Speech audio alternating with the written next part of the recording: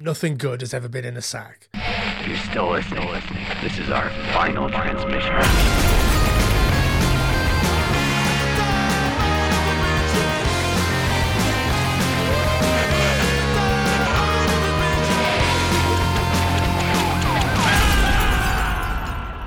We're here. We are here, Sam. How is it going? Oh, couldn't be better. How about you, Jamie? Yeah, it's wonderful. It's Sunday morning. I've got a coffee. I've got a horrible film to talk about. Like, what else could you possibly want on a Sunday morning? What's Except more? maybe a big bowl of noodles. Well, speaking of which, I had a big bowl of noodles this morning. It was great, and I watched a movie. I think I maybe watched the same one as you, and it made me feel not so great. What about? How are you feeling in the wake of this morning's activities? I think I'm slightly buffeted by having seen it before. Ah, I see. That wasn't your first viewing. Okay. No. But obviously it's always going to take a certain level of bracing yourself to watch this movie. So the movie that we're covering today, just so you all know, was a suggestion by one of our patrons, someone over in the wasteland, Big Ben Small. Ben Small. Congratulations. And he asked us to cover Audition, which was already on the list, but I bumped it up because I wanted to make him not stop giving us money. Just giving him what he's used to. Preferential treatment, VIP service, front of the line, red carpet, velvet rope, the works. Yeah, so this is Audition, directed by Takeshi Miike, starring a load of people who are in Japanese films. And yeah, is it what you would call a rough hang, Sam? Not in the sense that I expected. I don't know what I expected really, because I knew nothing about it going in. But it felt like the kind of movie that I would qualify as an incredibly well-made film, like really high quality in terms of, you know, the director and the cast, and like everything about it is pretty top shelf. And obviously, there's a period in that film where you're supposed to be grossed out, uncomfortable, and, you know, slotted generally into the rough hang area, but for some reason it was quite nauseating, but it felt totally natural because of the build up, the pacing, everything about this movie led to the kind of climax that I guess most people would freak out over. But I think I'm toughening up, bud, because I didn't flinch. I loved it. So Audition was one of those movies that was like part of that new horror or like new Japanese cinema breakthrough of that sort of late 90s, early 2000s generation. Yeah. So I think, like, along with Ringu, The Ring, and Battle Royale, those like the three films that really sort of broke through and made people sit up once again and take note of some of the interesting things that were happening in genre cinema in Japan for absolute good reason. Because this and Ring and Battle Royale are probably the most mainstream but best of those, I would say, of that era. They're all really well made. This one in particular has, I think, the way that Miike shoots this, I'll get into this obviously in a bit more detail later, but it is so interesting. Sam, why don't you drop us a synopsis and then we'll go have a little coffee and come back. Good shout. Takashi Miike's 1999 Audition is the story of a widower living a fairly solitary life with his son, Shigeharu Ayuma. Am I saying that right? Don't ask me. And his kid. They're hanging out together. They have a lovely life. But he's lonely. His wife died, I'm guessing 12, 13 years before. And he's been living a relatively solitary, simple life ever since. He gets the horn and wants to remarry. So he reaches out to a chum, a buddy who works in the film industry. Kunimura? No, that's the actor's name, right? Yeah, it's Yoshikawa? Yeah, Yoshikawa.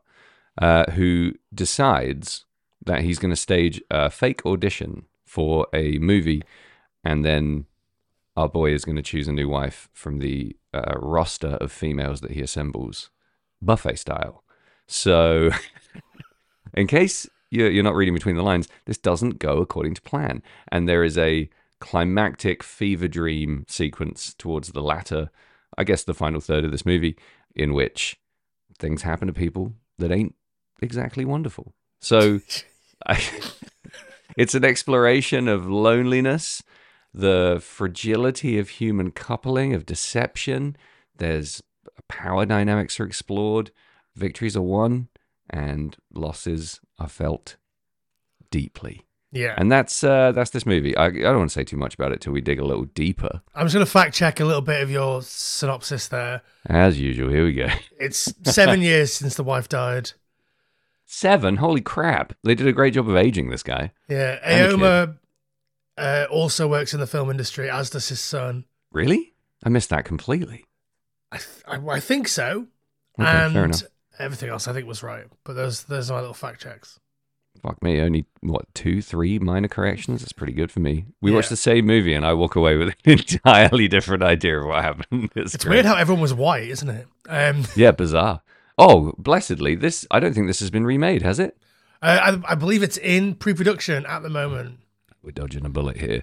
Yeah, so it feels, to me at least, as a relatively naive viewer of Japanese horror, pretty unique. When I was younger, this is like a very brief side note, I bunked off school once for I think it was like 2.5 days with my buddy Dave, and we went to the Korean Cinema Film Festival in Cambridge, and it was absolutely dead. There were 3 screenings where we had the movie theater completely to ourselves. So we figured out, like, okay, we can do whatever the fuck we want here. So we would just take in loads of food and drink and stuff and hang out and like treat it like our living room. And the first 2/3 of this movie felt a lot like some of those really beautiful, earnest, romantic movies that we watched together during that wonderful stolen week back in, Jesus, realistically, probably the year 2000, 2001. So I was fairly nostalgic for the first 2/3 of this movie, and then I was a little bit more upset. It's weird because, like, obviously we'll get to the break that we promised you in a minute, but oh yeah, even at this point, when sort of Japanese cinema is having a bit of a Western renaissance or a bit of a Western moment, which has never really gone away. It's always been cool stuff is happening in Japan, and I think they ended up getting a load of like US distribution money early doors to like release more and more fucked up shit, which Miike had a hand in doing a lot of. Obviously, there was a bunch of other stuff like Tokyo Gore Police, which I enjoy less because it feels like, hey, let's make a fucked up movie, which is boring to me, rather than like, let's make an exploration of something interesting, but through a fucked up lens, which is much more interesting to me. Do you know a director called Hong Sang-soo? Not personally. Not personally. He directed a movie called The Power of Gangwon Province, which is the one movie that I remember the most from this beautiful film festival week because it made me cry like a fucking baby. It was incredible. It was one of those real eye-opening, total culture shift moments where I'd never seen any Korean cinema up until that point, and I watched that movie and walked away like, I need to watch movies from everywhere, not just this fucking bullshit end of the spectrum. And that's really what opened my mind a lot more to horror from other countries. It's what got me into a lot of Scandi horror and thrillers and Japanese horror. So it was a massive gateway for me. So that week is really significant in my movie-going life. And I don't think I would have necessarily given movies like Audition as much room if I hadn't had those experiences when I was younger. So that's what led me here. How did you get into Japanese horror? So I bought this movie and Battle Royale from like a bootleg VHS salesperson in Affleck's Palace in Manchester. Nice. Like there was like a store that sold like Japanese stuff, and he would sell like bootleg VHS under the table. I think I'd already seen The Ring because The Ring had like really broken through. I think I remember renting that from the Blockbuster that I worked at, or watching it while I worked at Blockbuster or something while I was living in Burnley around that time. So obviously the Ring was first, and then this and Battle Royale sort of followed quite quickly afterwards. And I mean, I've never been I'm a big into Japanese horror guy. I sort of treat it the same as everything else. Like I don't love every zombie film. I don't love every slasher. I don't love every Japanese film. It's just like I feel like you can't paint an entire industry or genre or whatever with the same brush. There are some absolute bits of bullshit coming out of Japan around this time. Sure. That I just don't care for. Even like the good ones that I just don't really care for them, like like Pulse or I don't know. I never really got into the one that isn't Ring. What's the other one? Grudge. The Grudge. That is the one. Yeah. Like I never really got into that. Like Sure. It's like anything. I think it's subgenre stuff, isn't it? It's part of a bigger picture, and I think you're right. Like you see these people who hang their entire identity on one small, piece of a genre, and you see them coming a mile off. And I walk the other way. I'm not so obsessed with any of these, aspects of horror that I have like an enormous kind of obsessive focus on one over the rest. But Japanese cinema is one that always piques my interest. It's quite mysterious to me. It does a lot of stuff that feels quite jarring in comparison to a lot of the garbage that we're shoveled as a fairly typical Western cinema going audience. So I'm always quite excited to dive into something like this. Well, let's take a break and then we'll come back and dive in. About time.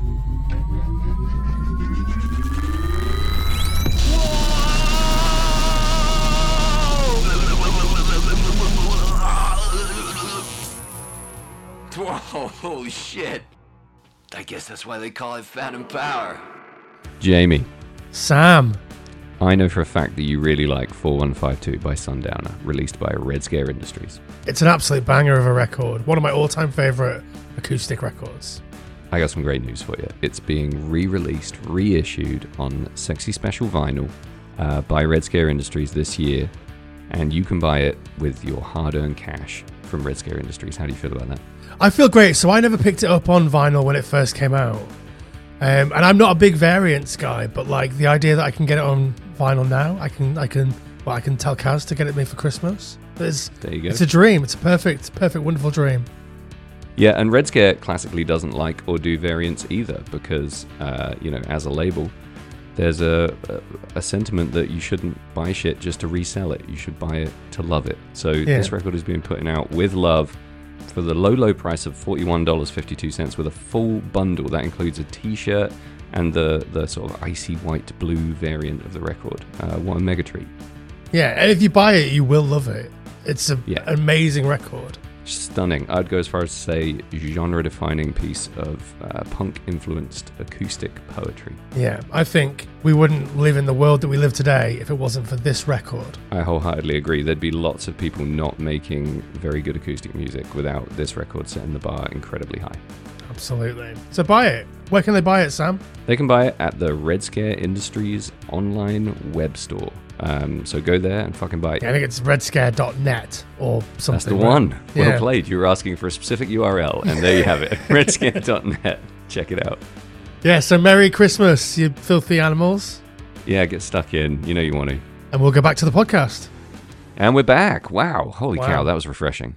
That was refreshing. Did you feel zesty? Well, more caffeinated than zesty, but... Let me tell you what wasn't zesty, but that turned out for the best. The quality of the movie that I watched, the version, was absolute garbage. It was grainy. It was like flickery. It had weird, like, I don't know, there was almost like chunks of film missing here and there. It was total trash. It was really muted, and it felt very VHS, which always works out for the better for me. I start the movie and I'm like, no, this quality sucks. And then within about 5 minutes, I'm enormously grateful. The aspect ratio was wrong. It was an insane experience. Did you watch a HD version? I watched the DVD that I've owned for 15 years or something. I don't know. So I had to rent this on Amazon Prime. Ouch. And holy crap, did this quality suck. I would consider asking for a refund if I didn't enjoy the movie so much. But that gave me the, those old school, like, VHS rental vibe feelings. Nice. And I think there's some mileage in that. I think it added to my experience. Yeah. You texted me about maybe halfway through saying that you need a smaller TV. And I think that's the crux of like the issue with like trying to recapture like a video rental feel is that we definitely did not have 55-inch OLED TVs or whatever when we were scroggly little fucking shitheads renting videos. No, we didn't. I had a TV VHS combo. Those really small little bush blocky jobs. And I fucking love that thing. You used to have to sit like cross-legged 4 feet away max, and you'd have a bowl of popcorn and you'd be right there in it. So anything that, without being too much of a fucking nostalgia dweeb. Anything that kind of recaptures that a little bit is great. Like recently playing Doom on a CRT monitor on a fucking Jaguar was incredible because it just sucked you straight back to that time.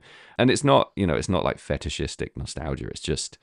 It just kind of creates a bit of an occasion out of it rather than just slapping something on the big flat TV and watching it in like blisteringly high quality. You have to work a little harder, and I think there's a lot to be said for that. Yeah, I think that's the thing that's sort of missing now in the internet age, is that you don't have to work hard to do anything. You're like, oh, I just heard of this obscure 70s giallo that I'm never going to find in my local video shop, and you have to hunt for it and find it. Whereas now it's like credits, like done. Yeah. Next.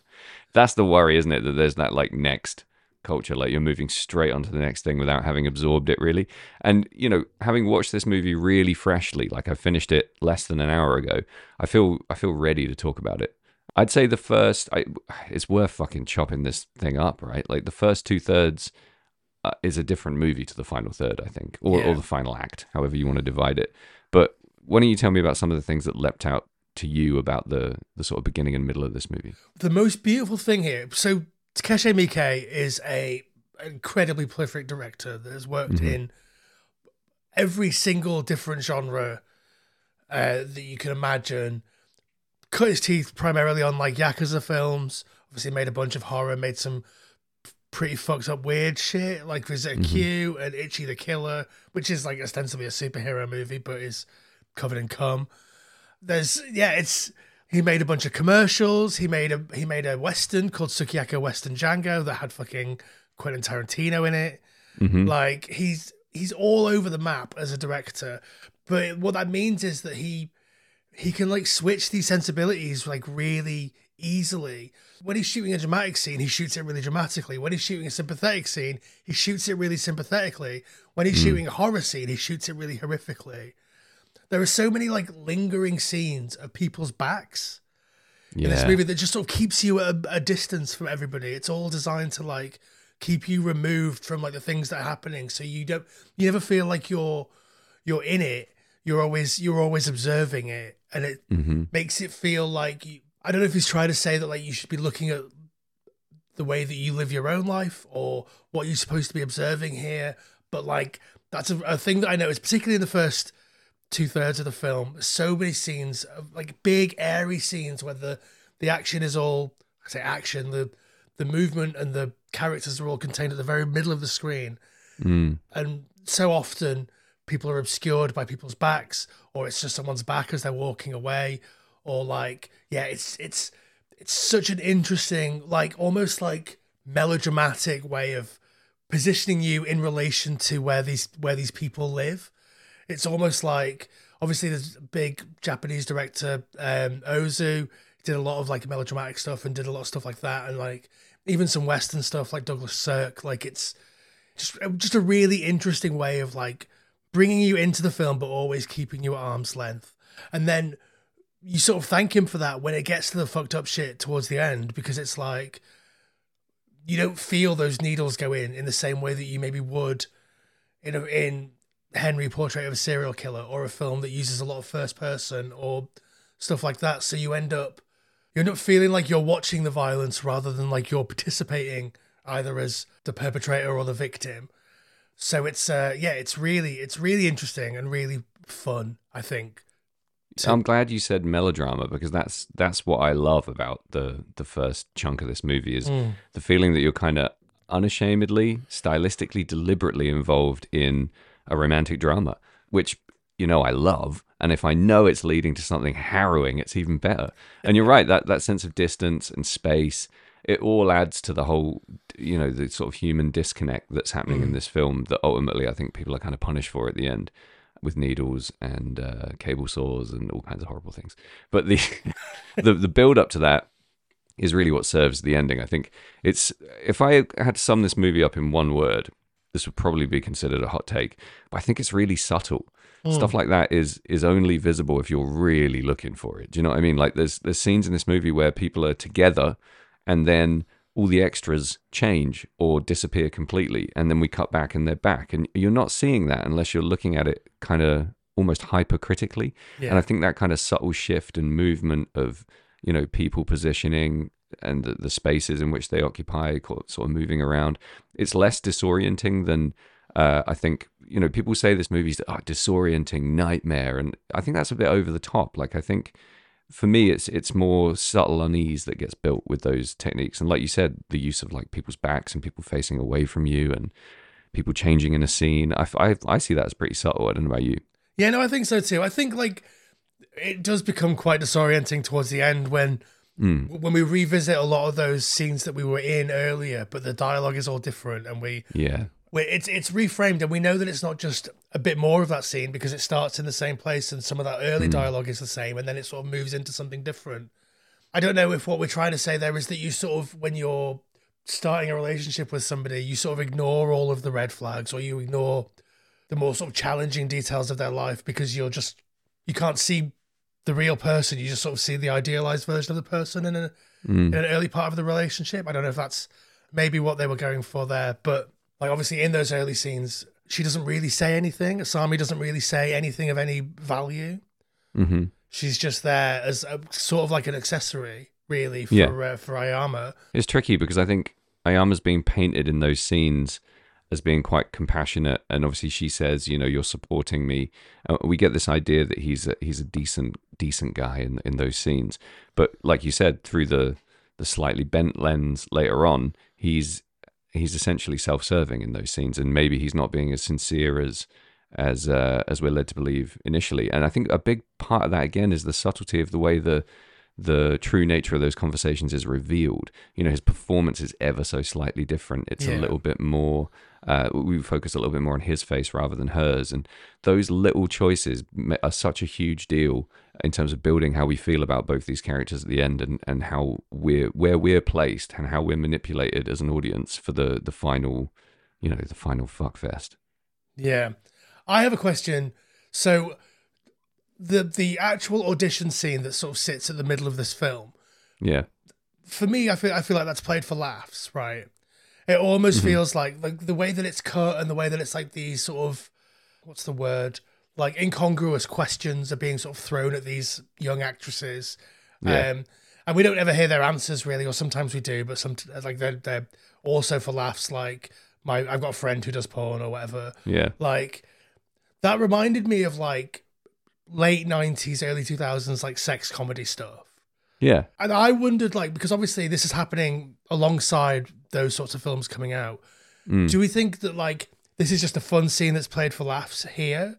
Yeah. Or do we think that Takeshi Miike is trying to say something about the way that we view these sorts of, horribly misogynistic things that people do in film? Because obviously that scene by itself is quite funny, but when you counterpoint it with the end of the film, obviously it becomes something a bit different. So, what do you think about that?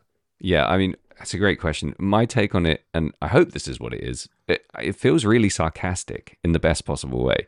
He's auditioning actresses under a false pretense and asking them questions like, what does your father do for a living? Like, it's hilarious. It's objectively funny, but I think it's because it's so sarcastically done. And I love that. And again, what this movie does is it makes you think as an audience. And I think, I don't want to sound like a dick, but particularly as like a male audience, it's saying like, how logical is this, right? Audition for a wife. I mean, what else is dating if it's not just auditioning for a wife, right? Yeah. It's fine. And look how fun it is. And then at the end, we've got a guy with fucking needles in his eyes, having his legs fucking cable sawn off, and your son's next. Do you know what I mean? Like, it's such a fucking harrowing level of punishment for this casual misogyny. So I'm really hoping that whole scene is hyper sarcastic, and deliberately really fun in order to, just manipulate you to a point where you don't know where you fucking stand anymore until you're having your feet chopped off. Yeah, it's interesting because like in those dialogue, in the dialogue in those early sort of dating scenes where he's dating Asami, or he's courting her or whatever, all of the emphasis, really, all the focus is on him and the things that he's saying, and she responds, and then he says something else, and then she responds. Whereas like when we see those scenes again later, it's much more like he asks a question and she gives a long, harrowing answer about how difficult her childhood was or whatever, which, is a bit reductive for me to say it like that, but whatever. How bad her childhood was or whatever, Yeah, it was rough. It's a real like who's walking who scene, right? Yeah. The whole way through, you're feeling like a bit of a bait and switch. Who's auditioning who? Which I love. I think is really clever. You don't, as a fresh viewer with no idea what the movie's about. I didn't suspect. I had no idea where it was going, so I had no suspicions. It's also very cleverly and subtly veiled, and yeah, I think in a vacuum, a hilarious scene. I mean, but they are deliberately, or at least the filmmakers are deliberately making these women out to appear ridiculous to these men. The things they're saying and the things they're doing, dancing for the men and the men just dismissing it and moving on to the next. It's such a damning portrayal of, these fucking guys. Like what they're doing is in all at once incredibly practical and utterly fucking sinister. Like it's really bad, dude. But what a clever movie to make you sit there and think, yeah, that kind of makes sense. Well, yeah, you get punished for it. I don't know if women watching this movie would feel the same. If you're a woman and you're listening to this podcast, let us know. If you're one of the three. As a man, like I feel like this movie wants you to like Ayama. It wants you to relate to him. It wants you to think that what he's doing makes sense. In a cinematic context, it's not saying go out and audition a bunch of broads. It's saying like it's not saying like approve of and endorse this behavior in your real life. We're watching a fucking movie here. He's doing this because he's lonely and he's been widowed and he has a son and his son needs a woman in his life and all this kind of crap. And it's a great fucking trap. It's a wonderful little trap. Yeah, absolutely. It's like it all sort of leads obviously towards this dark place, and obviously we know that that's going to happen because even if you don't know what's happening in the film, you know that we're watching the film for this podcast. Yeah, exactly. If you exist like outside of the podcast and you've seen the DVD cover or something, you know that something sinister is going to happen. You know that it's released on Tartan Asia Extreme or whatever. Like it's it's like that something sinister is going to happen, but it does such a good job of like shielding you from that until that one moment when you see her sitting by the phone with a dude in a bag, dude in a burlap sack, just like, oh, that is pretty superb. Such a creepy, incredible visual as well. Yeah, it's great. That and the twitching tongue are the two bits that made me go, oh shit, here we go. That twitching tongue is next level. I love that shit so much. And that's where I thought, okay, we're in for like a fucking splatterfest here. This is where like I'm going to have to sort of tune out a little bit and just enjoy exploding bodies or whatever. Because I'd seen 13 Assassins. So that's the only other Miike movie that I'd seen. So I kind of thought like, again, a small slice of his cinematic oeuvre. Yeah. I kind of thought, oh, this guy does loads of like martial arts and exploding bodies, and not the case, it turns out. Well, he does that too, but like he just does everything. But like you said, if you've seen one man. of his movies, you might think that was quote unquote just like his genre or whatever. Yeah. But no, he does everything. So, having seen that and then seeing this twitching tongue on the floor, I kind of thought, here we go, just gore from here on out. And it wasn't that at all. It was terrifying in a whole different way. So what kind of leaps out to you as a viewer about the transition in this movie from romantic drama with lovely little lashes of melodrama leading into horrific gore and torture? Well, I think obviously it doesn't really transition. It just sort of flips. It's that jump cut when he passes out, right? Yeah. Well, I mean, there's obviously we see her in the waiting by the phone, and she's there with the sack, with the dude in the sack. And we don't know what's in the sack at this point, but we know that nothing good has ever been in a sack. Like it's big. It's a big sack. Yeah. Like, is she delivering presents? What's happening? Like, not delivering presents. No. So we see her waiting by the phone, and we see him like wanting to ring her, and then we're sort of cutting back and forth between him being like, "Oh, should I ring her? Is it too soon?" And she's just there waiting patiently, and then the phone rings with that really shrill, horrible ring, and you just get that close up of her like grinning. Ugh, that's the moment where it flips for me, and it's like, okay. Even the stuff that isn't horrible from here is tinged with that grin. Like, we know that nobody who's grinned like that has ever been up to anything good. Yeah, right. And It's an hour and 13 into the movie when we get the twitching tongue, by Yeah. the way, which is only a little bit after, fucking Bag Boy is revealed. So we're watching an almost feature-length romantic movie until this point. An hour and 13 is pretty close to feature length. Yeah. And then we start descending into the madness. That's a fucking amazing exercise in patient, measured movie making. Yeah, right? absolute restraint. And it keeps, Yeah. it's never boring. Nope. The characters Not are for a always second. interesting. And like, obviously we say, we know that we're moving towards something that's going to be horrific in some way. But even with that, even without that, we're in with these characters. We believe them. We want to see them succeed. As it's sort of slowly teased out that this guy isn't a good guy. He has all that sort of casual misogyny that a lot of us have, or at least had in the late 90s, early 2000s. Well, like he fucked his secretary, and what else did he do? What else? He fantasizes about his son's girlfriend. Oh yeah, about his son's girlfriend. Yeah. Like he never pays any attention to his maid, or even like he basically doesn't even acknowledge that she exists. Yeah. Has a maid, ignores her completely. Yeah. Just doesn't even respond when she's trying to be like conversationally intimate about his life. Yeah. Just kind of bins her off, and we're revealed that all of that's revealed in a fucking blowjob dream, right? Yeah. Fantastic stuff. And then obviously it also auditions people to be his wife.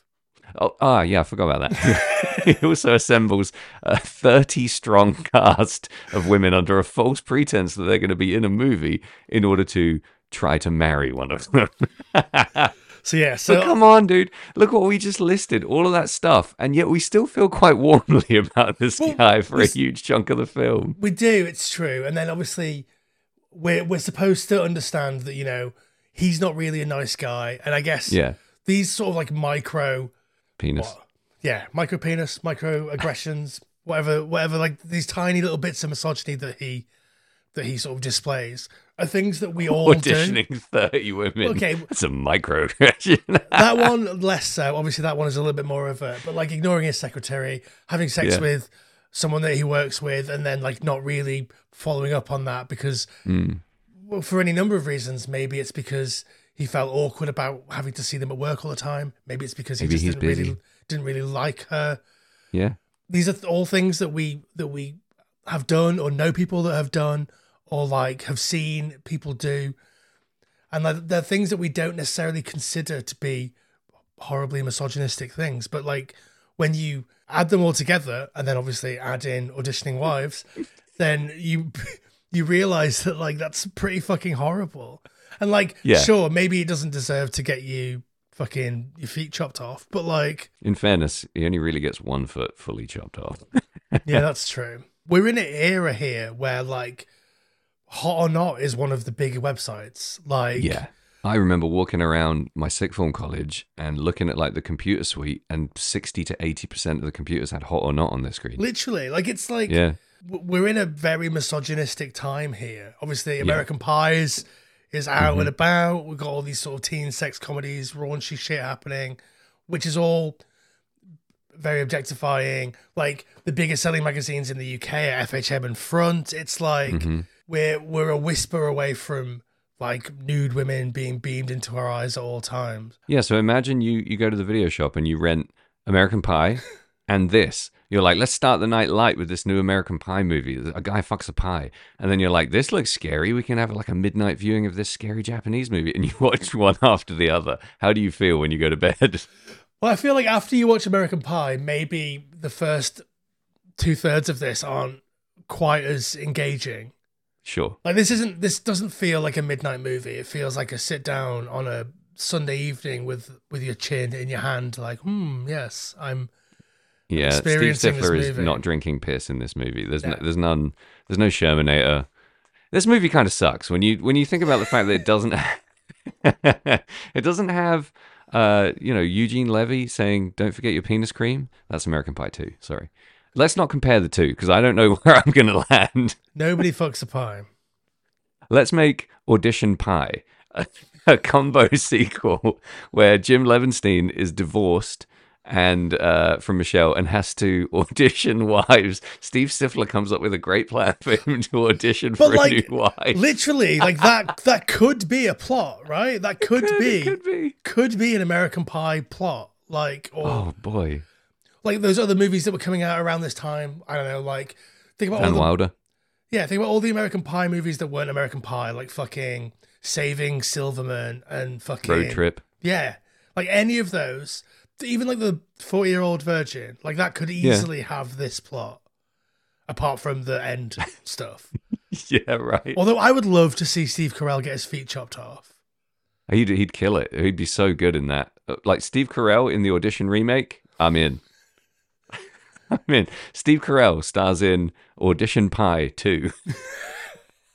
Bye bye, Great Falls. Lick my ass and wipe my balls, or whatever it is Stifler says.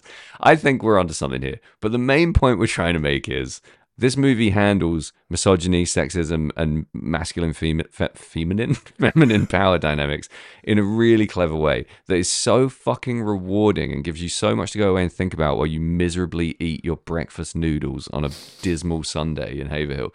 It just gives you so much to chew on, and it does it in such an artful way that you don't feel battered with a moral lesson. You feel like, for me at least, for the first 2/3 of this movie, I'm not thinking, oh my god, when's the big gore scene coming? I'm thinking, holy fuck, when is the big lesson going to drop, and what is it? Because I feel like I'm being led towards something that's more of a moral horror than it is, a visceral, gory body explosion horror. And that is such a rewarding experience as a movie viewer. Yeah, it's weird because like American directors, British directors, Western directors, whatever, were just not making films like this. Nah. Well, not that I know of anyway. Like maybe some art house stuff that totally passed me by, but you weren't getting these low simmering, genre bending, totally fearless attacks on on complacent mainstream bullshit masculine, garbage. It's true. Like, and even like low budget or under the radar horror or genre films around this time, or even like, I don't know, in the decade leading up to it, even if they had something interesting to say, it was lost in the melee of the shit gore and the lazy screenwriting, or like the not having the time or the money to do the amount of passes or takes that you needed to do. So everything always feels and looks a bit shitty. Whereas this feels like what we call on the Final Transmission podcast, a real movie. Yeah, it does. That's why we're struggling. It's a great film. It's such a good movie. It almost has like that From Dusk Till Dawn, like switch point of like, here's one movie, say goodbye to that movie now, you're in hell. Yeah. It's a rapid, sharp descent into the lesson of the movie. And again, I love that it's ambiguous. It leaves you to think a little bit. Like, there's no cut and dry who's right and who's wrong in this movie. The survivors are kind of surprising. It twists, it turns, it flips, it flops. It does nothing that you really expect or want it to, and yet you walk away so rewarded. And I think you're rewarded for your patience, basically. This is 99. This is, like you said, a period in time where people are, the attention span is shortening quicker than a fucking ice hockey player's dick on a freezing lake. Like, it's just microscopic at this point. And what do you give them? This like slowly burning candle for 115 minutes, and then one gore scene, and then credits. Yeah, well, I think that's what even stands this out from like other Japanese horror of this time. Like, if you think about The Ring, we're in with the video of The Ring, like, I don't know, in the first 20, 25 minutes of that movie. Yeah. We're seeing those twisted up photos of like those horrific visages in people's photography, like pretty early doors in that movie. And it all obviously leads to something a lot more horrific. But like in this, or like in Battle Royale, these are the three movies that I keep putting together because they all sort of landed around the same time, and they all, I think The Ring was 98, this is 99, and Battle Royale was 2000, but they all sort of broke through around the same time. Sure. But like in Battle Royale, you're on the island within 20 minutes. Like, none of them have this sort of simmering, different movie. Like, if it wasn't for the front cover or the synopsis, like you would have no idea that you were in for a horror film. No, until and I punches genuinely you didn't, apart squarely in from the dick. yeah, exactly. Apart from the fact that fucking Ben told us we should do this, and I think at some point he said like it's really fucked up. I had no idea. So yeah, I think that's a really effective device. I mean, amongst other things, it's really well written. I think the dialogue is phenomenal in this movie, and we noticed a few differences in our subtitles, but like for the most part, you can see that the quality is there. Right, this is really touching stuff. And at the end, in particular, holy crap! Some of the lines she delivers while she's torturing this guy. I wrote down, "Words create lies. Pain can be trusted." That feels like straight out of the director's fucking little wisdom book, right? That's brutal. Yeah. Do you still have like a notes app on your phone or whatever where you write down fun things that you hear people say? More like observations, lyrics, stuff like that. Yeah, I have all that crap on my phone and in my notebooks. I wonder if that's just something that he heard in the world, and he has something like that where he just like it's so succinct. It's almost like out of, I don't know, some old philosophy or something. It's perfect. Yeah. It's like a perfect encapsulation of like that feeling. The other two things I think I picked up on as being significant. She says, "Enjoy the pain and suffer incredibly," which is fucking so scary. But the other thing I noticed is in the beginning, there's I can't remember when it is. It's at one of the dinner dates, but Ayama says, you'll remember how wonderful life can be, or something like a fairly throwaway, semi-patronizing, like, thanks for telling me all about your awful, horrific childhood trauma. One day you'll be fine. You'll realize that life's beautiful. And then later on, when he's visiting the apartment that she's supposed to have lived in, and he's speaking with the neighbor talks about the occupant of the apartment being killed and chopped into loads of pieces, etc. And he says, "Isn't it a horrible world?" And this is sort of in stark contrast to Ayama saying, "Isn't it, it's actually a beautiful world." And it made me think, like, are we being told here, when things are going well for you, you look around and you think, "Oh, what a beautiful world." When things are going poorly for you, you look around and you think, "Oh, what a horrible world." And aren't you fucking dumb for not thinking any deeper than that? Aren't you fucking dumb for just being led by the circumstances of your life around you? Like, have some fucking soul, have some spine, and experience life and all of its sorrow and agony with a broader palette and different expectations. I felt like I was being scolded during that scene. Did you pick up on any of that as well? Am I reading too deep into it? I don't know if I felt like I was being scolded, but I definitely know what you mean. I definitely understand that, like, obviously we're flipping things on their head and we're fucking things up here. And it's like, when you're oblivious to other people's suffering, or even your own suffering, or even like how shit things are going to get for you in 45 minutes time, like the world just seems like a incredibly beautiful place. Yeah. Whereas like when you're in the shit, the world is shit. Yeah. There's a commentary on love there too, right? He's being warned by his friend, cool off before you go in on this. Like, you're in love, you need to step back and see this more rationally. And that is, that is typical of the early stages of an intense relationship are kind of blinding to, like you said earlier, we're getting the idea here that he's overlooking a lot of quote unquote red flags. And I think there's something to be said there about this whole, the world is beautiful, isn't it? And then the world is fucking terrible, isn't it? Yeah. Perspective. Well, like I say, he doesn't see he doesn't listen to any of the stuff that she says. He is just seeing a woman that embodies the sort of thing that he wants in a wife. I mean, I feel like also kind of in this, she's also objectifying him. She just sees him as a tool to take out her trauma on. Yeah. Like just another body to, like, fuck up because he's a bit of a shithead.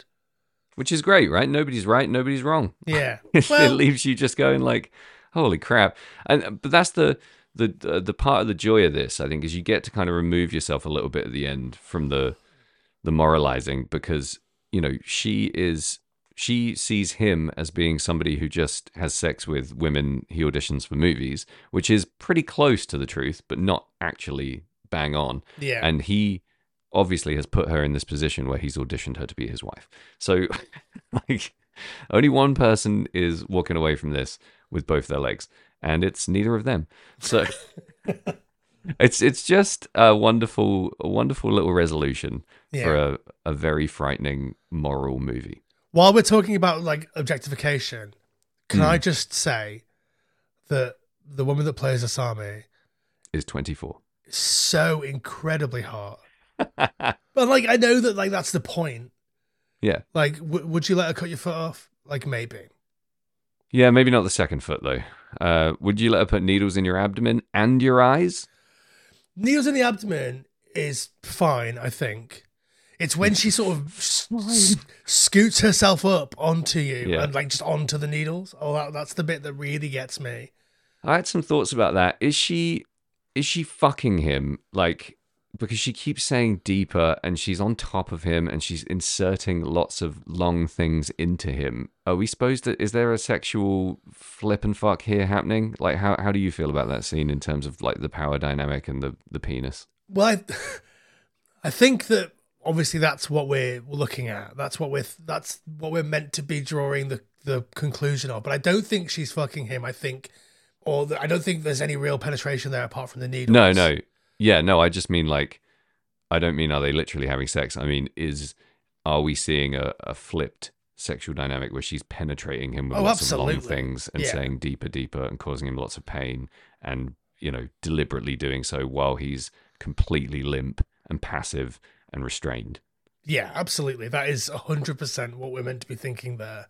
Okay, good. Because I don't know what to think in these scenes sometimes, Jamie. I get a little muddled.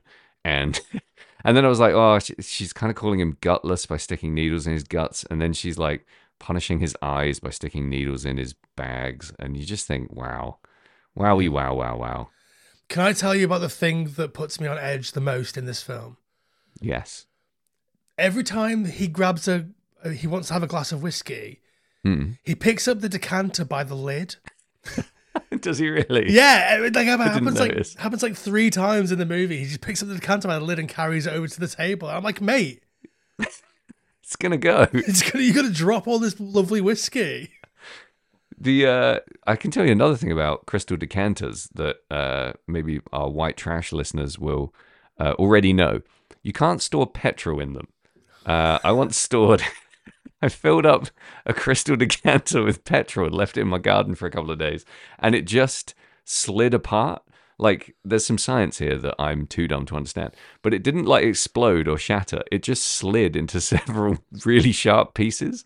So don't store unleaded petrol in your crystal decanter, people. Can I ask why you were storing unleaded petrol in a crystal decanter? The circumstances could not be more boring. So let's just leave it a mystery. Oh, you'll be bored to fucking tears if I tell you this long and painful story. It's a real Clark Griswold move, and I'll tell it on Patreon. If you want to know, pay for the Patreon. Yeah, I mean, what else have you got to say about this movie? Because I'm running out of gas. It's too good to talk shit about, and it's too artfully crafted to be funny about. What else could you say? Well, there's a couple more things that I wanted to talk about. Go on. I wanted to talk about how realistic the dead dog looks. Oh, it's awful. It's fuck horrible. You, Ben. Yeah. Like, obviously, if you want your viewer to think that there is no justice in the world of this film, and you kill the pet. Mm-hmm. And that's what happens here. And it's only like a fleeting shot of the dead dog, but it's kind of 2 shots, and I did think it was unnecessary. Well, not unnecessary. It's obviously very deliberate, but like to show that a dog is dead, there's a lot of ways to do that. You don't have to shoot the body and then cut around to the other side and shoot the bulging eyes and the twisted back head. It doesn't need to be a 1-2 shot, does it? But it is, and we have to deal with it. And it's obviously done for that reason, right? To hammer home the lack of hope and the loss of humanity and the total fucking disregard for all life. Yeah. All of that stuff. I mean, that shot in particular, obviously we've been sort of flipping around in different places and we've been like, the timeline's been all fucked up. And then that's what establishes that he never left the apartment. He drank his whiskey, was presumably drugged at that point, and then has been there the whole time and then has never been to her apartment. Or if he has, she wasn't there or she was hiding in another room or whatever. All that stuff is like up for grabs, really, up for interpretation. Like, obviously he's been searching for her ever since she disappeared from when they went away for the weekend. Yeah. And so obviously we know that he knows about these places, the ballet school, the stone fish, like the bar.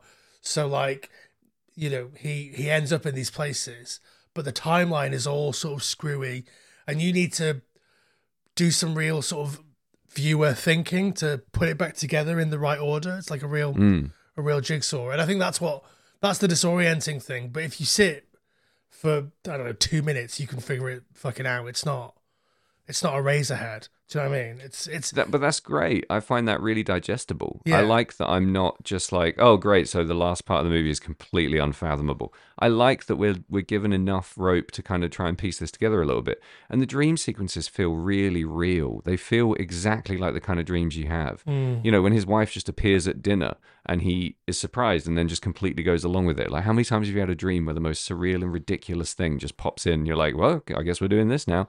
You know, it felt really true to all of the aspects of this movie that play out within your subconscious or in your unconscious mind. Don't feel like this, like, whoa, look what we're doing, a trippy dream sequence. It just feels like you've slipped into a dream and eventually you're going to slip out. And that's fucking wonderful. I love that experience. Well, and that's kind of like when you first fall in love, like you fall into a dream, like everything feels a little bit brighter, a little bit rosier, a little bit weirder, everything hits different, as the kids might say. So, yeah, like, you get that riz. Yeah. You get that extra bit of riz. Are we doing kids speak now? Yeah, no cap. You just like... No cap, you just piff. Yeah. What the fuck? Kill me. That's how we feel about Audition, yo. No cap. Peace. Yeah. I think the last thing I wanted to say is the absolute joy on this woman's face as she saws off a foot. We have to talk about it, don't we? I hope to one day feel joy at that level. Come on, I've seen you feel joy at that level in so many things in life. You have a joyful existence, Jamie. I'd say your glee at playing bass and throwing stuff surpasses her glee in soaring off that foot. Well, I don't know. You're up there slapping the bass, giving it the old kiri kiri kiri kiri. You love that shit. Yeah, I do. Your face when you have a good cup of coffee. Your face when you have like that. I remember watching you smoke a cigarette in Budapest in the morning, standing in front of that massive cathedral. You could have been sawing anyone's leg off. You were ecstatic. That was a good time. That was a good time. But yeah, she fucking digs. She loves that fucking. Oof. She gets deep on that shit. And she starts at the back on the fucking Achilles tendon. It's so grisly. Yeah. Oy, oy, oy. Oof. Do you like that scene? I mean, is it the kind of thing you enjoy watching? It depends on the movie. So, like, it's not the kind of thing that I enjoy watching, but I think because this movie has held you at arm's length, you don't feel like you're directly involved. You don't even feel like a voyeur. You feel like this is just sort of happening and you're watching it. Sure. In a non-voyeuristic way. It's just like it's over there and I'm over here. And there's plenty of safe distance between us. Right. Whereas, like, there are some films, like, if you thinking of foot trauma, like, if you think about Misery, when the hobbling scene happens in Misery, like, you feel that happens to you. Yeah, that's like, a very good point. You're the POV of what's his name? James Caan. Yeah, James Caan. Paul. What's his name? Paul something. Yeah. Yeah, the character's called. Like you're in that POV. You're looking down at your own legs being hobbled by Kathy Bates. Kathy Bates.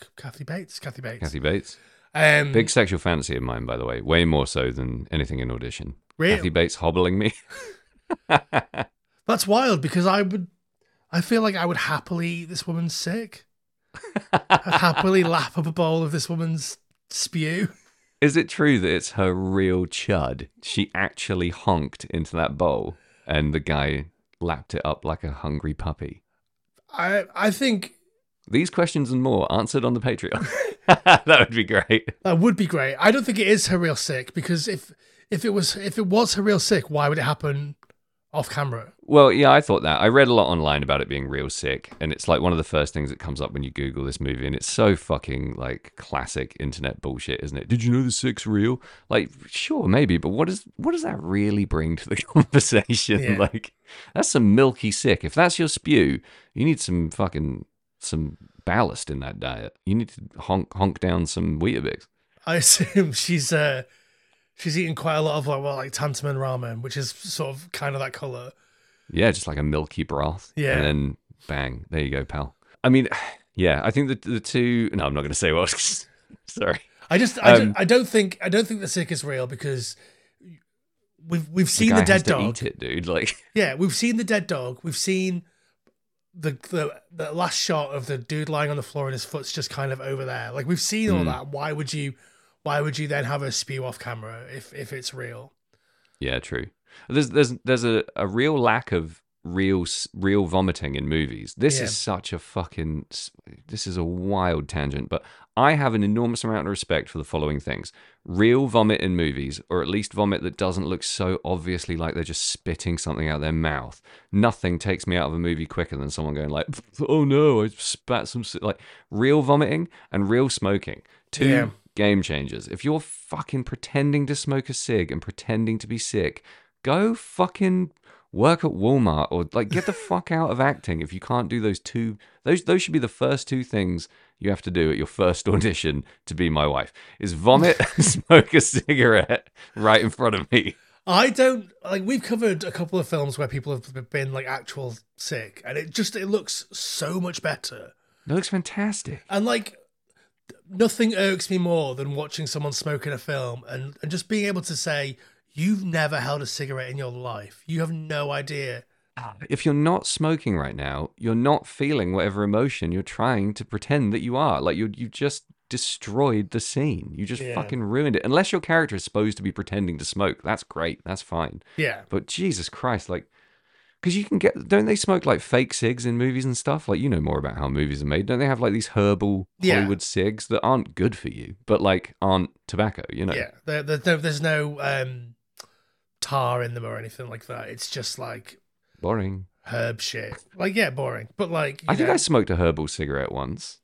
I felt kind of funny afterwards. It was joint, Sam. You made a drug joke. Cut that out immediately. So I want to go back to one thing you said about creating distance in the horrific end scene, because what's really interesting there is you do get what are essentially POV shots from Oyama's point of view while she's, wire sawing his foot off.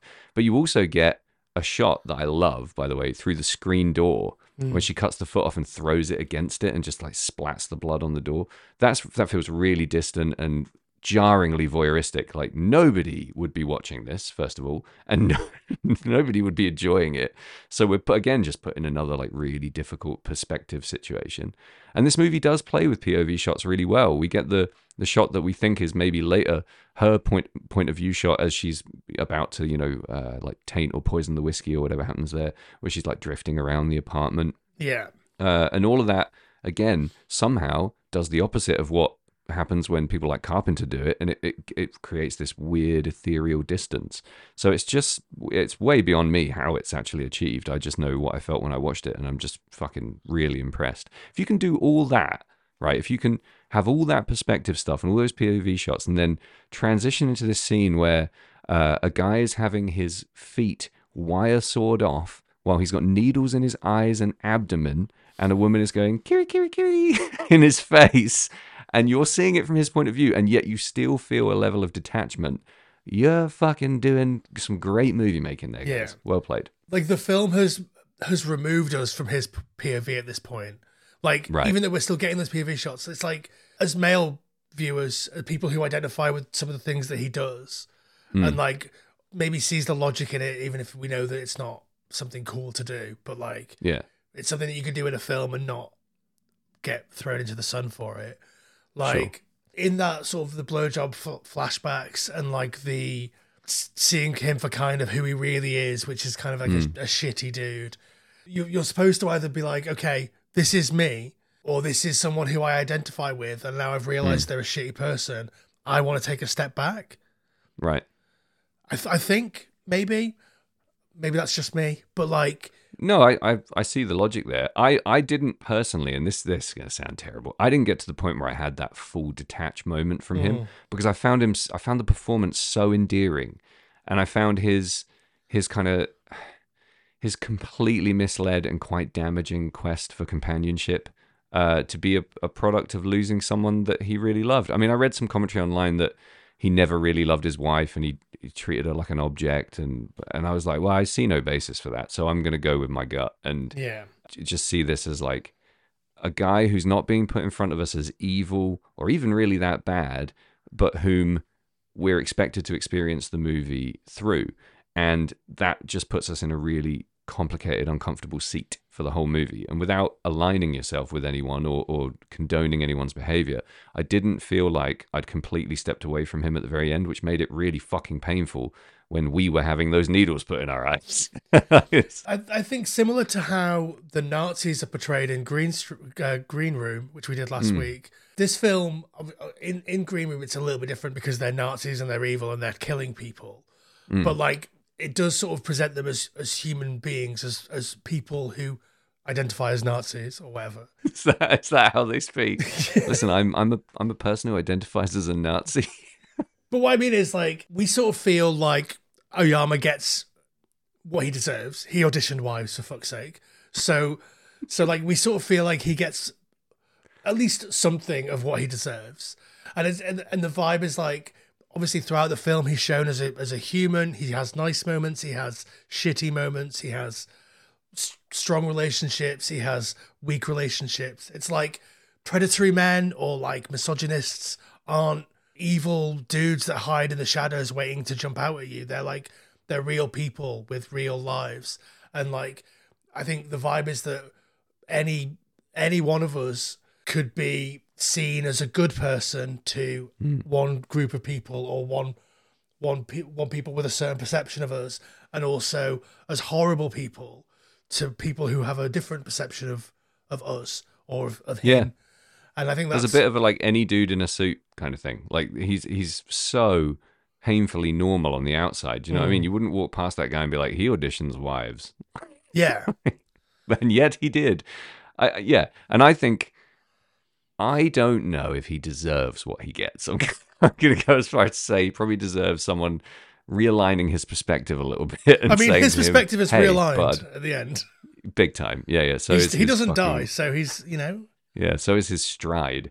He's that's the other thing, right? He's never going to walk right again. That's the prosthetic. Well, you can't even really say prosthetic legs, can you? The creepy ballet teacher guy's legs are amazing. Just like some mangled human skin over some wood on some blocks. Fucking gorgeous stuff. Yeah, I assume that they're the feet of the guy who was in the sack. Sack guy. Yeah, that was the only thing that made me realize that wasn't him at first. I was like, oh, she's got the fucking ballet teacher in a bag.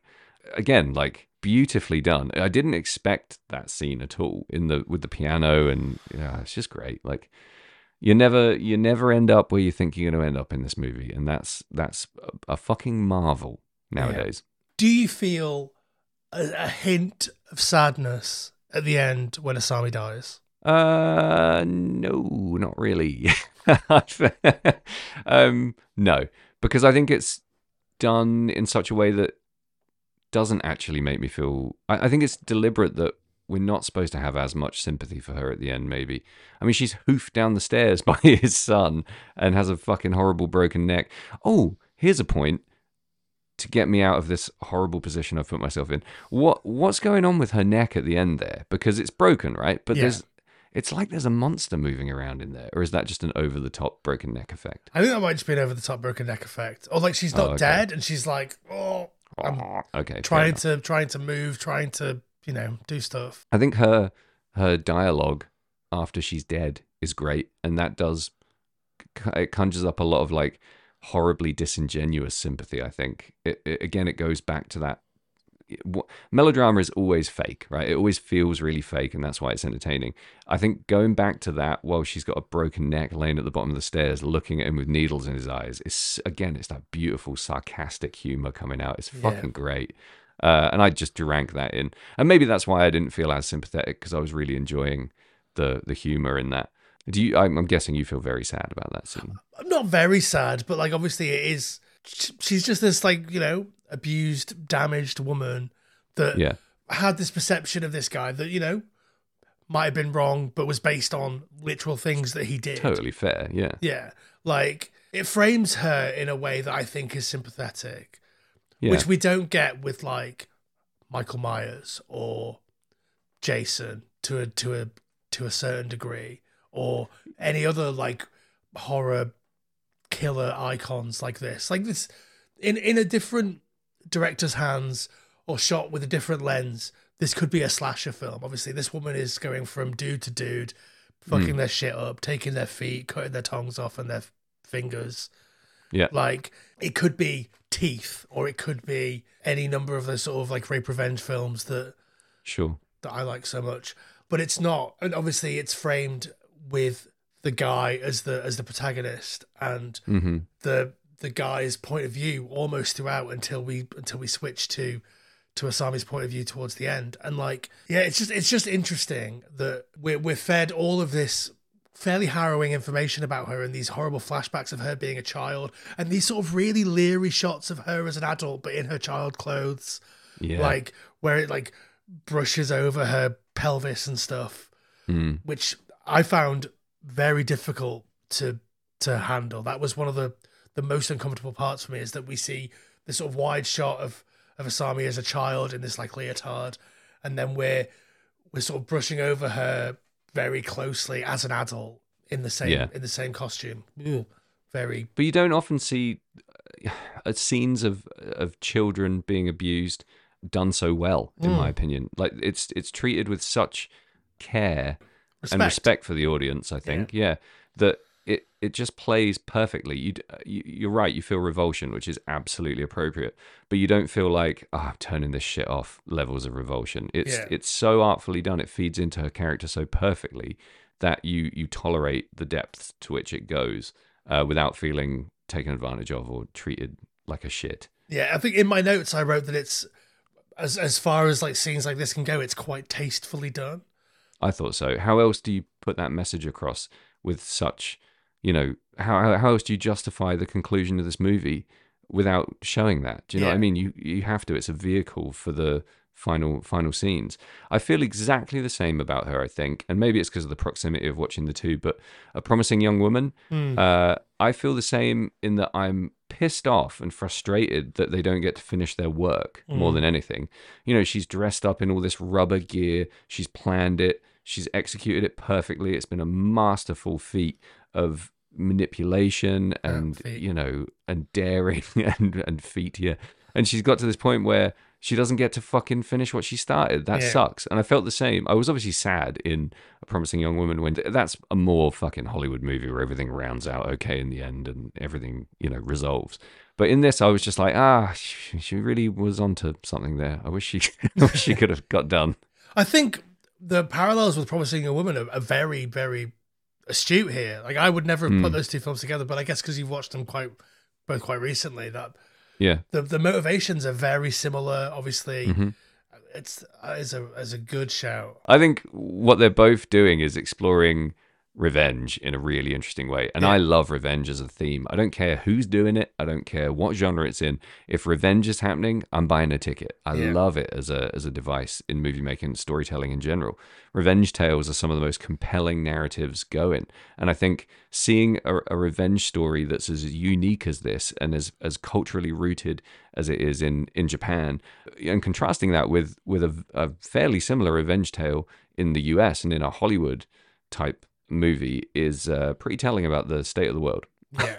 Having a film like this where a woman is getting revenge against the concept of misogyny and like the concept of the acts of misogyny that just exist in the world, regardless of whose face it's happening to, without there having to be a really harrowing rape scene, is great. Obviously, I mentioned before, I'm a fan of rape revenge films. I do like them, but I do find those rape scenes very challenging, and they do sort of, I guess, minimize sexual violence to a plot point, which is pretty grim. That's why they're exploitation films, because they're exploiting that. Whereas, like, seeing this, obviously, Promising Young Woman is directed by a woman. I think I can't remember who it's directed by. Obviously, this is directed by a man who is been called 1,000 times misogynist, 990 times a feminist, presumably for making this movie particularly. Like, seeing that through a male's eyes, it's almost a different message, or it's almost like, I recognize this, or this is a thing that not could happen, but like, these are things that are happening in the world. And he almost presents it without comment. Like, You can feel sympathy for Asami. You can feel sympathy for Oyama.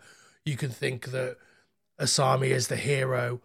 You can think that Oyama is like the final hero. It's all a matter of perception and who you align with. Like we say, these microaggressions or these like tiny little bits of misogyny that he does that pretty prevalent in everybody because of the culture that we live in and the culture of Japan at this time and all of that. Like these are things that are just things that people do and say without really even considering the impact on other people. Like, if you're so inclined, you could look at that and be like, he did nothing wrong. He is absolutely a victim here. Mm-hmm. I mean, you can't deny that Asami is ultimately a victim in her life, but it's so clever the way that it sort of messes around with sympathetic approaches to characters, all while being fucking horrible and pretty harrowing. Yeah, I mean, how clever is it to put the viewer in a situation where they have to watch a guy having his feet wire sawed off by a woman who is flashing back to her ballet instructor wanking over her dancing? Yeah, you know, that's a fucking fun little spot to be in as a viewer, and it does leave you walking away with a lot to chew over. And that's what I respect most about this movie. Is exactly like you said. You sort of should feel, I guess, moralized by the movie, but you kind of don't. You kind of just feel like you're presented with a really compelling narrative and lots of really arresting, exciting, patient visuals, and you're told, there you go, that's your homework, go have a look at yourself. And I love that shit. Yeah, really nice. Like you say, it feels like a film with a moral message, but the moral message is yours to decipher rather than the film saying this is how you should feel, which I think Promising Young Woman does that a bit. It's like, this is either, if you're a man watching this, you should feel bad. If you're a woman watching this, you should feel empowered. Like, and not necessarily to its detriment. That absolutely has not. a place. Like I like both sides of that coin. But this was such a refreshing experience in not being babied and led and told how to feel the whole time, and just being presented with that and told to go away and fucking have a go. I just, as much as I hate to say it, thanks, Ben. Really good shout. Yeah. It's weird that you would pick a movie that's, so close to home, and it's weird you would pick your biopic for us to review on Final Transmission. Thank you, Ben Small. Yeah, let's take a quick break and we'll come back and give our final thoughts and sum up. Yeah, let's chop these feet off. Will you give it up, man? Nobody's out there. We're alone. Oh no, there's somebody out there. I'm picking up all this crosstalk. Let's wrap this baby up. Okay. Let's wrap this up like a guy in a sack. This is a really fucking good film. Obviously, it's so clear why this was one of those breakthrough films, because like it has a lot of like Japanese cultural stuff within it. Obviously, we're in Japan. We know a little bit about how those relationships play out. Obviously, Japanese women are meant to be a bit more subservient in the culture, and that was sort of shifting around this time. It still plays strongly to a Western audience, because obviously those Western values of like a homemaker or a wife or whatever, they're still niggling at some people's heads. And we know that existed because we've seen our parents and our grandparents or whoever. And like, obviously we've sort of moved beyond that culturally to some degree. Obviously there's a bit of a slide back now, this whole sort of trad wife movement that's happening. Wait, what? Yeah, there's a whole thing of like trad wife influencers who are basically just like, well, their whole shtick is that they wear gingham dresses and cook for their husbands and stuff. Wow. Yeah, is this the same as like this? I think this is bubbling up. It's like a normie empowerment thing I keep seeing on social media, where people are like trying to make look really glamorous just the most mundane things ever, like vacuuming and then sitting on the couch in your jogging bottoms. Is it in a similar vein to that? Like, let's be as basic as humanly possible? I think that is more tied to like, hey, we do all these things that are never recognized or that we don't put on social media because they don't look like cool things. Whereas the trad wife stuff is much more like, you should give your husband head 5 times a week and also bake him a pie. Like, it's fucked. It's wild. That sounds like it takes a lot of time. Well, depends. That's a real investment of time. Making a pie doesn't take that long. It depends how long it takes you to come, I guess. We're back to the pies. Audition Pie 2 coming out next year. So anyway. Wow, okay. All right, I'm going to have to look up this trad wife shit. This sounds horrific beyond measure. Yeah, no, it's grim. But like, obviously, we've started to slide back into this sort of mentality.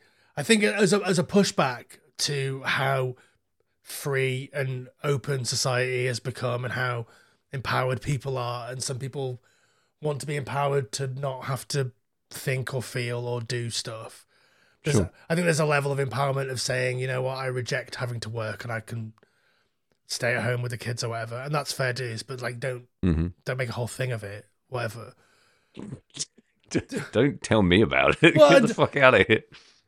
I don't mean that. I mean more like don't try a fucking movement and a hashtag out of it is what pisses me off. Why does it have to be center stage in the middle of a fucking social media campaign? Like, why do you have to try and get everyone on board and all have the same message and be the same and think the same and push it in everyone's faces? Like, so I don't even know what we're talking about anymore. That's coming from two people who have a podcast where we just give our opinions on bands. films. Yeah. and who desperately clamor for attention on every social media platform that exists.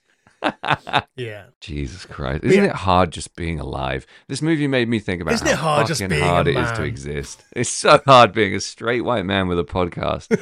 Oh, I can't even tell you, Jamie. You wouldn't understand. But yeah, so anyway, like, obviously we can recognize the culture that this film is sort of rooted in. And I think that's one of the reasons why it really sings in a Western situation. Because these are parts of the culture that translate really well. Some of the other stuff that you see, like the Yakuza stuff, obviously we have gangsters. Or we have gangster movies, but like the way that the Yakuza and like their whole shtick is completely different to the way that we interpret gangsters in our media and presumably in real life. I've never met an actual gangster, I don't know. Like not a New York, I'm eating an orange and I'm shooting my son gangster. Like eating an orange? What is that from? The Godfather.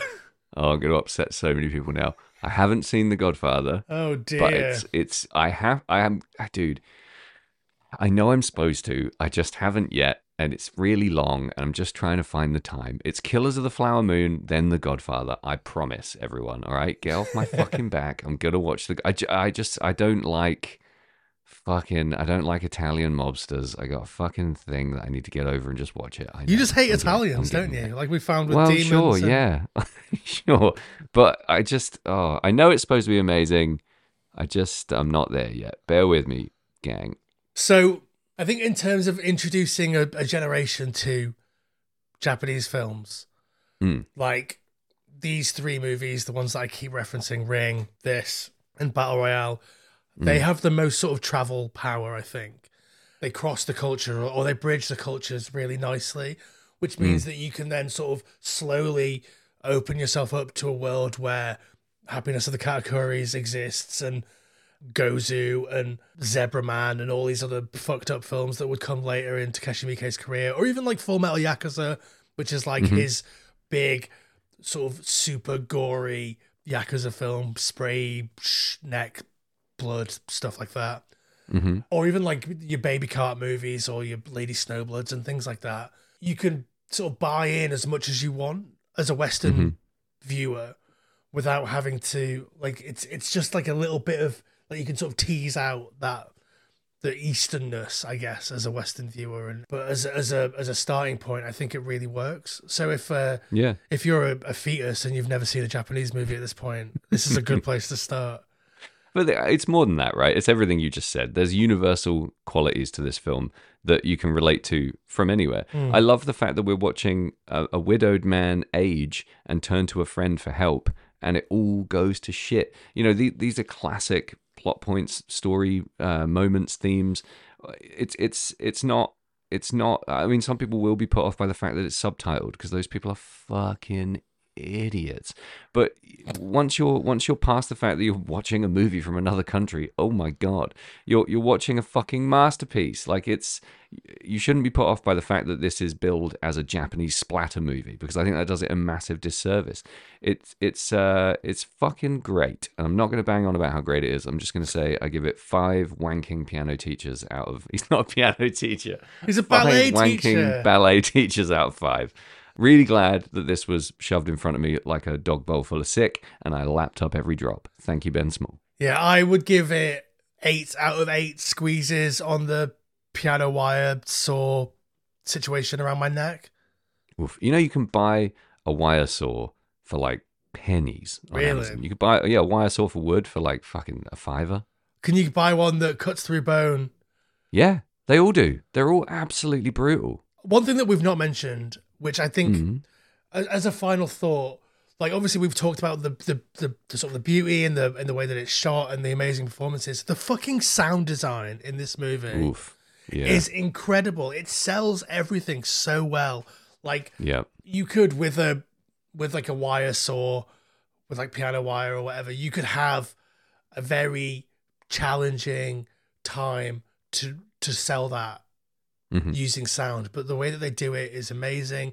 The way that, like, I think the sort of the piano music that comes throughout is a little bit janky, not my favorite. I think that's culturally a bit of a thing that I just don't really get. I don't know if it's trying to be a bit Western but not really getting there. Well, I mean, this sums it up perfectly. I absolutely love it because it's the right side of stock. It's daytime TV. It does everything I want it to. Yeah, I mean, it is Melodrama. I Melodrama. totally see why other people would be like, shut the fuck up with the piano. My God. But like, yeah, the way that it sells the gore, the way that it sells like obviously we don't see the needles go into his eye bags, but you just sort of hear those little noises. Oh, yeah, little kind of squishy puff noises. Like, it's incredible. Anything physical in this movie, the sound is absolutely fantastic. The cinematography is really beautiful, but my main takeaway is all the use of angles. The perspective in this movie is absolutely wonderful from the very beginning. It's really hard to pick a hole in this thing. It's so good. Yeah. It's technically one of the best I think we've looked at so far. It's definitely one of my favorites. And yeah, it's a real credit to Ben Small. Yeah. If we're crediting anyone with this movie, I think it's Ben. Well done, Ben. I can't believe you directed a movie in 1999. Yeah. I mean, what else can you say, Jamie? Well, what else you can say is support the podcast. Go to Patreon. Sign up for our Patreon. We've got loads of good stuff coming out over the next couple of weeks and months. There's a bunch of stuff that's already there. For just £3 a month, you can get access to loads of extra content. For £10 a month, you can get the same content, but you can feel like a big balls man. For £1, you get basically nothing, but you've given us £1, and we're happy with that too. You can also go to Instagram, follow us there at FT Horror Show. Same on TikTok, and also I've been using the Twitter a little bit as well. So if you want to follow us over on Twitter, it's also FT Horror Show. Obviously, it's a dying space there, so don't feel like you have to. But I've stopped using my own Twitter because my like feed started filling up with loads and loads of horrible shit. I think maybe I lingered over a video of someone falling off a cliff or something, and now my feed is just non-stop people dying. So I've just switched to a different account. This is exactly why I created a hockey account where it's just nice Canadian people saying nice things about hockey. Like, oh, we lost, but didn't we work hard? You know, it's literally just like nothing but niceness over on my hockey Twitter. Follow me at BobsonDugnut if you want to read me tweet nothing and just kind of passively enjoy me enjoying Canadian people talking about hockey. And I guess to a lesser or greater extent, people from Minnesota. That's the state of X. Yeah. But yeah, I mean, listen, thanks to everyone who's been supporting the podcast so far. You know, this episode was made possible by Ben Small, for example, who is a patron of our Patreon. And we love that people get involved and ask us to cover movies and talk to us and give us their opinions. So give us a review, rate us on the platform that you're listening to us on now. Share with your friends, tell people about the podcast. I've had lots of people tell me that they really enjoy listening to us while they're on a long drive. So if this is you, wake up! etc., etc. Thanks for hanging out with FT Horror Show, my friends. Yeah. thanks for listening to us, and sorry if we said anything misogynistic by accident. I unapologetically stand by everything I've said in this entire podcast, even though I can't remember anything I've said.